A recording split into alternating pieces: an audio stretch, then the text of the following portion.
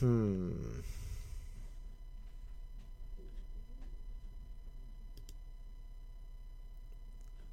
Do I import it now? What do I do now?